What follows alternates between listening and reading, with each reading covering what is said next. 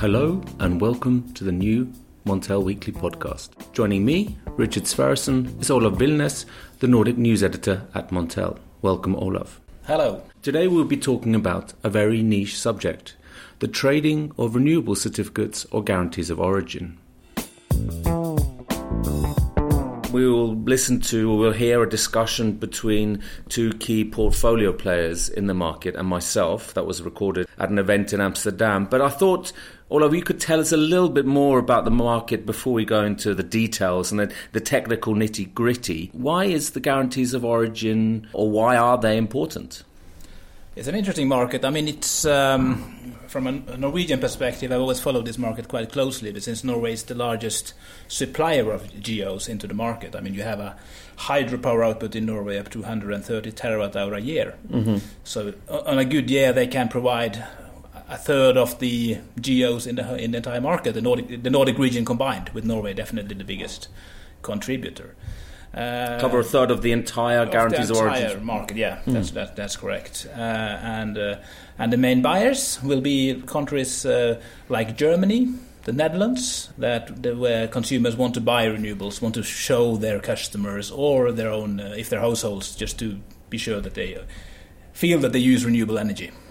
So the rest of the market, that would be hydropower producers, say, in the Alpine area, or can any wind turbine get a guarantee of origin, for example? Yeah. Historically, you could say that you have had two ways of supporting renewables. I mean, the traditional way is to subsidize the construction of renewables through feed-in tariffs or green certificates or whatever. That's a standard way of building renewables. But parallel to this, you've also had this voluntary market, guarantees of origin, where people are actually buying extra to just have the opportunity to call their own power consumption green.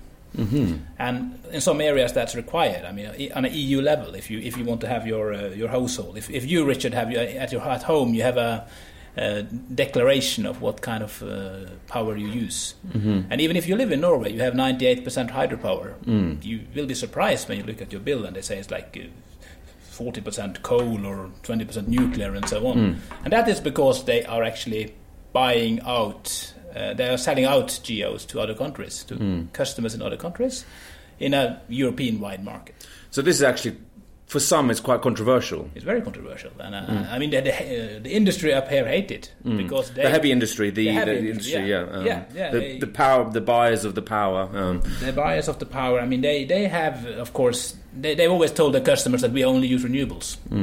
And then they have this mechanism that forced them to pay extra to buy GEOs so they can tell them that they are renewable. And then, of course, if you are living in a country with no, or maybe surrounded by coal plants in the Ruhr area or in Poland, for example, you can just buy these GEOs and then you say, okay, we just use renewables. That makes nonsense for a person up in northern Norway who is surrounded by hydropower plants. Absolutely. We will come back to that a little bit later in the recording and some of the controversies surrounding the market. But are the prices of guarantees of origin, are they enough in and of themselves to support renewables, Olav? They have never been, and they've always been very low. Historically, they've been like a 20 euro cents per kilowatt hours, which is very low compared to the power price, which is more like 40, 50 euros per megawatt hour. You have seen a sharp increase. Last year was a really strange year in that sense. I mean, you saw the price rise from €0.5 to €2.5 for Nordic hydropower for the GEO price in just about 9 months. Wow, what were the main drivers there? There is two things. I mean, if you talk to analysts, they say there's an underlying growth that have been there for many years now. You have had like 7-8 years of double-digit growth in this market on the demand side, with supply failing to follow in the same pace.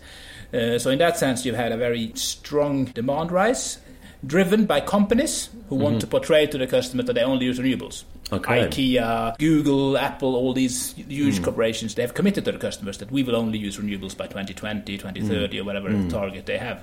And then they use, if they can't produce it themselves, they buy GEOs to make sure that they can call their to cover that any potential shortfall of own generation, own renewable generation, and their power use. Yeah. That's correct. So I think that is the demand driver. And then you had, of course, also some supply issues last year with the drought in the Nordic region, which cut hydro supplies short. Together with that, you had maybe speculators coming in, buying up, seeing prices going up, and exacerbating the sort of the increase there. For example, in the autumn, you had a price there of 2.40 euros for these GRs. That's a substantial rise then. Substantial rise, and it fell quite sharply later in the autumn. Okay. And you couldn't really see any big fundamental reason for such a sharp fall. So it fell back from 240 to what? To the low, almost to 41 euros. Okay. Early this year. Early this year. Yeah. And now even below €1. Okay. So now we're about 70, are we? Something like that? 70, 80 for the 2019 production. What was the main driver for that fall in prices then? Main driver for the fall is hard to tell. I think maybe it started to rain in the Nordic region in September that haven't contributed to it. Maybe you had this psychology that people came in there to saw that price. They won't continue rising. We should just sell off now. Maybe the new producers are coming in from Spain, Italy. Okay, so that's what I've heard as well, that maybe some big companies from that part of the world sold off a lot of their production or their guarantees of origin. And maybe they've been sitting on the fence as well. When prices were very low, it wasn't that important to get rid of it. But then you had high prices and they all wanted to go into the market to sell off. And Spain is also a young market in this area, in this market. They came in 2016. So they've only been there for about 3 years. Can we expect more of this kind of volatility this year, do you think? Perhaps not as much as we had last year, but I think it will be a volatile market, definitely. The demand is still there, it's rising. The weather will always change, as we all know, and there are new countries coming in. You also have some issues that can affect the market, like Brexit, for example, can remove some demand if there's no deal, a no-deal Brexit. Okay. Yeah. So we'll watch closely the events going forward, and you can of course read more of our stories on the matter on Montel. So Olaf, thank you very much for that explanation and the introduction here. As mentioned before, at a recent event in Amsterdam, I had a chance to look at the geo markets from a perspective of two traders. Those listeners with a keen ear will be able to hear my Icelandic name slipping into the discussion at some point. Nicholas O'Keefe. Hello, Nicholas. Hello. He's from Danske Commodities, an expert in green markets, and also William Dixon from Agder Energy. William, hello. Hi. So we're at the REX Market Meeting Conference in Amsterdam, where all the talk is about guarantees of origin, renewable certificates, and how to decarbonise Europe. It's quite a niche market, though, Nicholas. This guarantees of origin. Could you explain it for the man on the street? What does this mean? What is a guarantee of origin, and why is it important, if it is? Well, thank you for the good question, Snjolfur. I will try to do my best to answer that. Well, a guarantee of origin is an electricity attribute tracking instrument that makes it possible for electricity consumers to, in a compliant way, certify that their electricity consumption is produced by renewable energy in Europe. This is important because it creates transparency to the energy system. It also provides the possibility of being able to prioritize between different options, so from a consumer perspective, between different offerings. But on a higher level, it also helps policymakers in tracking their efforts to transition the energy system from fossil-based energy for electricity to more of a renewable system. And would you concur with that, William? Yeah, certainly. I mean, certainly in the past few years with the whole Humex disclosure initiatives and the rise of the ethical consumer, I think we see a lot of people choosing where they want to be able to document their consumption is from, and a lot of different preferences around Europe, a lot of different, let's say, tastes. I mean, of course there are fossil and there is nuclear issuance as well, and people like to say consume this volume, but also renewables, different types. Do you have a preference in wind? Do you have a country specific thing? Do you have an age specific thing? So I mean, we start seeing above documenting consumption being renewable, then you start getting the different layers of demand within the system. So I think for everybody, it's a good thing for documenting what they're looking for. I want to go a little bit about the market dynamics. I mean, the talk here and the talk generally was about last year and what happened last year. Prices rose and now they've fallen back. Can you explain a little bit why, Nicholas? Well, I would explain the rapid increase in prices and the rapid decrease in price to the fact that there is somewhat lacking liquidity in the market. Mm-hmm. There could be different reasons for this, but when you put the market into the context of the fundamentals, there is nothing really fundamental in terms of change in supply or demand during that time, which would cause such a increase in price, up to 700% increase in price over that span of time. From what to what? It more or less sort of started start of last year, so in 2018. Yeah. At what price level, and where did it finish? Well, I mean, now... Or where did it peak? Yeah, maybe? You know, basically when we discuss prices, it's wholesale prices, so the amounts are substantial when you trade them through the wholesale market. And it's also hard to give it index price, and indexation of prices is one of the elements to support this market in the future. But without such, it's difficult to pinpoint exact prices. But you could generally say that the prices in the wholesale market for GOs were between 20 euro cents up to maybe 30-35 euro cents, depending on, as Dixon said previously, on the different type of products, etc. Well, they peaked at 35 euro cents, and they peak around 2 euros. Yeah. Yeah. And now they've come down to 20 to 35. Is that correct? Yeah, well, I mean, it depends also on what you talk about in regards to whether it's with spot delivery of certificates, or if you are discussing bilateral forward contracts. Yeah. Sure. I mean, is this? Would you also concur with that? Would you agree that it's a lack of liquidity here? I mean, it's an interesting one, because if we take, say, the fundamental situation last year, I mean, we started the year, was it like maybe an average spread of maybe 52, 54 cents at the beginning of 2018, and that had risen up from 30 cents rather for the previous year, and then I think we peaked. There was a very strong correlation last year between the hydrological balance in the Nordics and then the geo price. So I think let's say the peak of the deficit, if you will, on the Nordic hydro was maybe, I think it was week 42, maybe week 37, somewhere around there. But that was also when the peak of the geo prices was. And of course, you're setting forward prices on the resource available.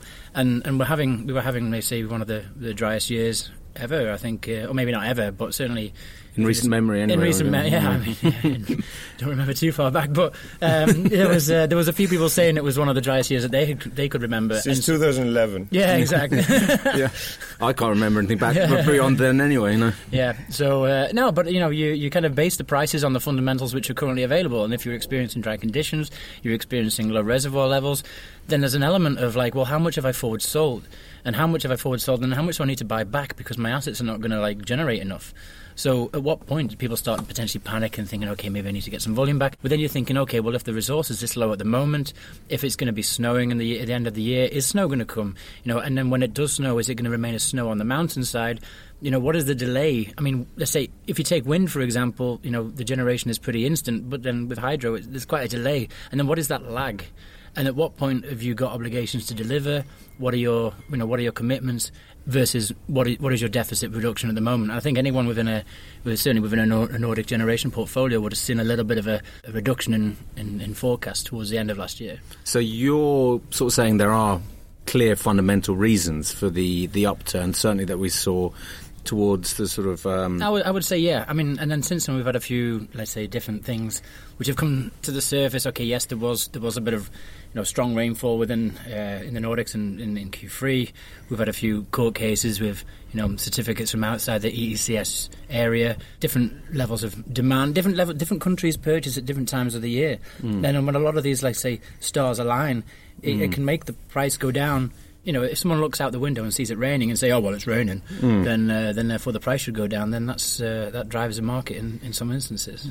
I agree with Dixon, and when you also take the fundamentals and look at the liquidity factor of the market, then it's like you leverage the whole market. So could you explain that a bit?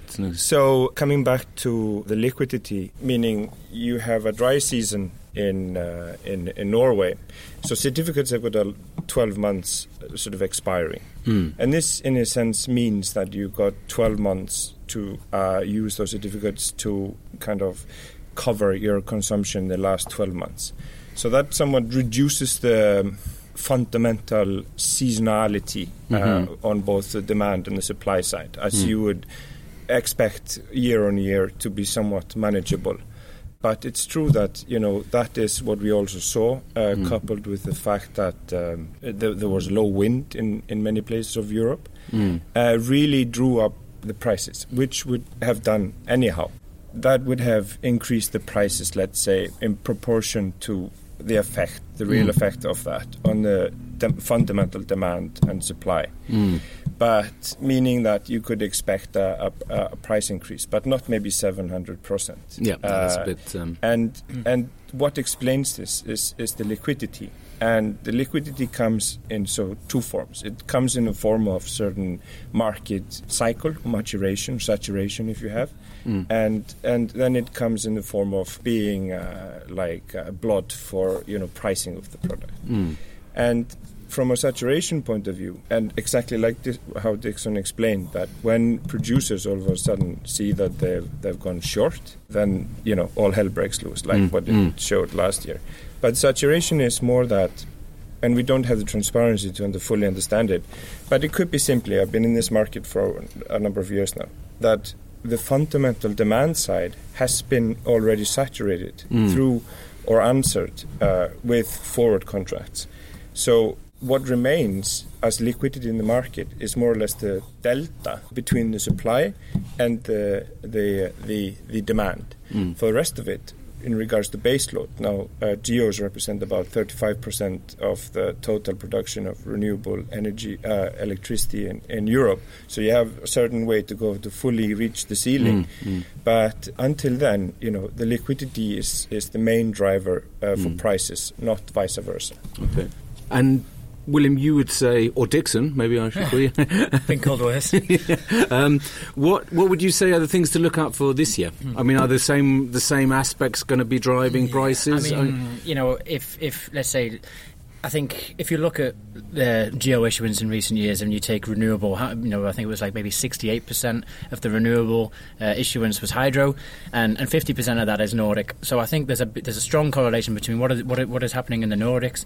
But then the thing you can't accommodate is for what is the rate of new stations, new generation coming to the market. We hear a lot of stories about subsidy-free developments, but then that potentially nets off the demand of somebody else, and then France will bring volume to the market, but that's only going to start coming to auction by the end of the year. Spain came into the market in 2016, had a great year on hydro, and that was down 43% or something like this on production. So this all kind of starts throwing into the mix. But in terms of solar, it's going to be a big growth market. Yeah, Spain. I mean, in one way, yeah, solar will come to the market, but if you look at countries, I think Netherlands has increased massively on solar, but it's still kind of small volumes compared to the overall thing. Again, it depends what people's demand is. I mean, will we see an increase in the next year in the demand for nuclear volumes based on it being, let's say, carbon free or something like this? People start looking for other opportunities. Okay, yes, renewable is one thing, but then this whole kind of, let's say, blue energy transition, as some people are starting to talk about. I mean, there's a lot of you touched on it earlier about the variance between some geos and others in the price. Yeah. What explains that? Why are geos from Dutch wind? Why are they more expensive than Icelandic hydropower?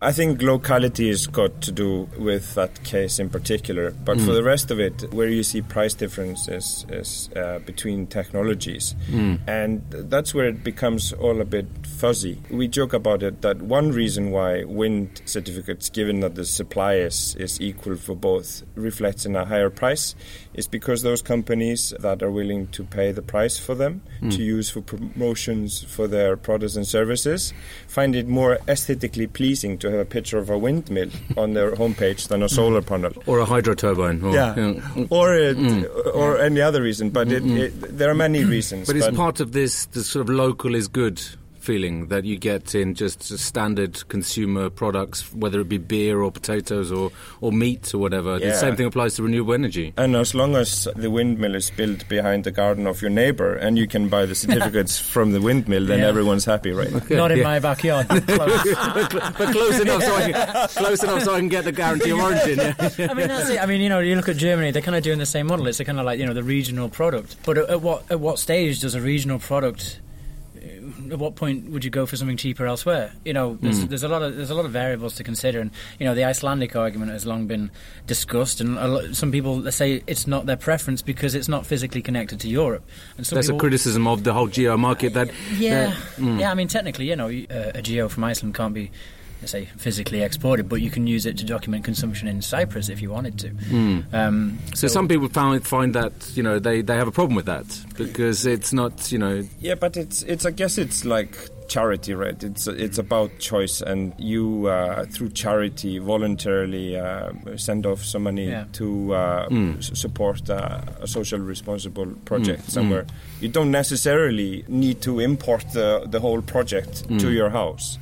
And it also stems from the fact where this is really not a sort of a issue, is that it's about emissions in the end of the day.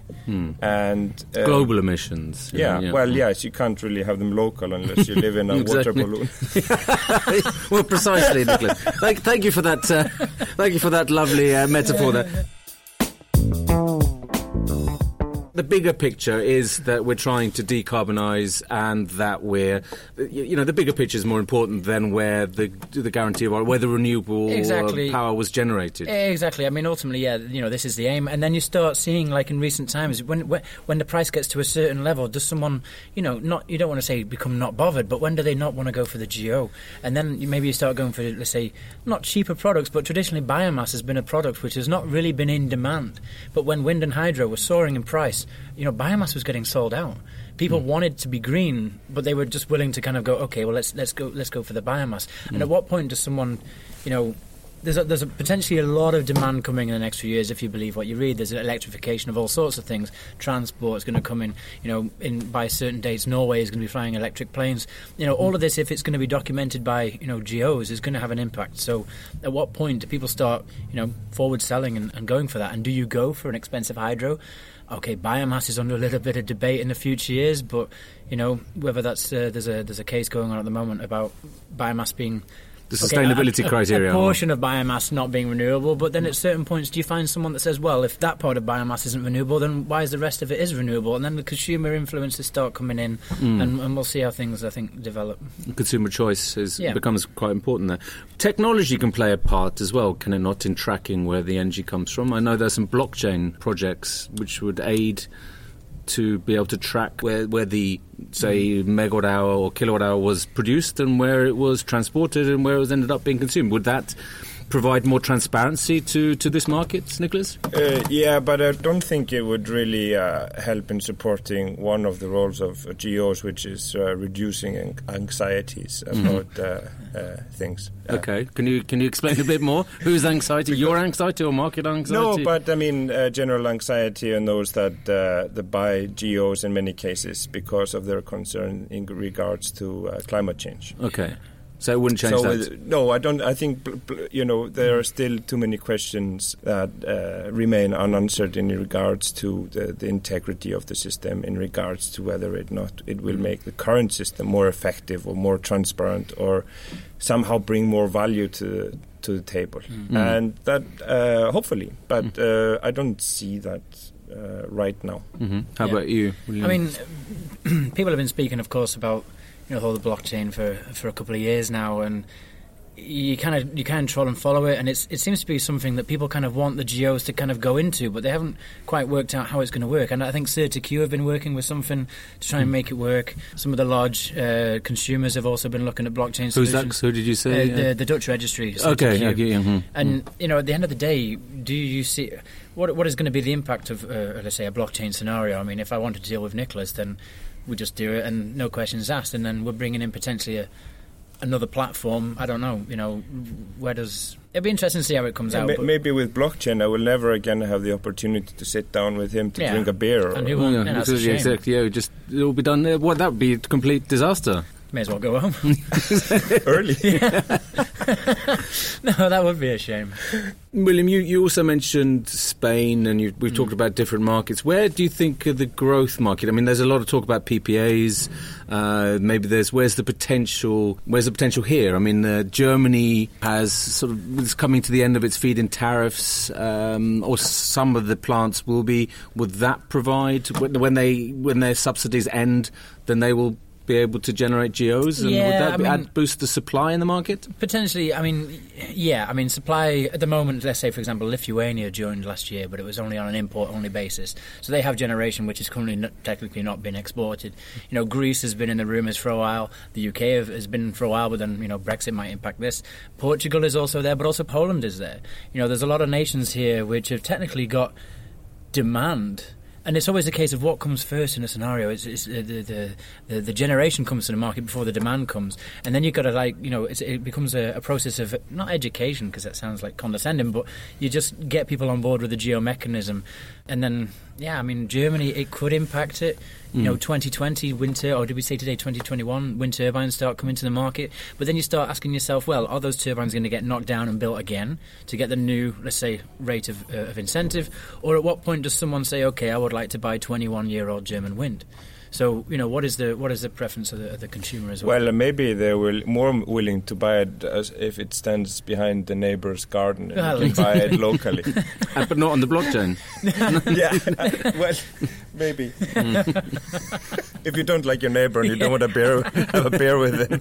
That's the perfect solution then. If there was one thing, guys, if I can just round up, if there's one thing you'd like to see, one change in the market, what would you like to see happen in the market that you're very active, you're very knowledgeable about? For me, it would be when you see a price, a volume associated with it. Because I think, we see a lot of prices. I don't think you need to be a wizard to effectively try and coordinate a Friday closing price, which would get published around Europe. And, you could sell 3 GOs and make that happen. So I think, what's important to see is the volume behind the price. A terawatt could get sold at €1, and if 3 GOs get traded at 20 cents, unfortunately, it's the 20 cents which gets reported, and I think there needs to be a bit of consistency there. So this is a request maybe for those people putting prices on screens and to back it up, the price with the volumes there. Yeah. Mentioning no names, but people know where, let's say, potential flaws are in terms of someone can show a price and say, well, this happened, but what was the volume behind it? And if it's 1 GO, then is it a valid reference? Absolutely. How about you, Nicholas? I think for this kind of market to be able to mature so that it can create greater value for everyone involved is that it also needs to focus more on providing end users, the ones that actually cover their consumption with GOs, more transparency in regards to how their money is being used. Because I think one of the value drivers potentially for this market is the willingness of consumers and paying households and companies to pay for these products.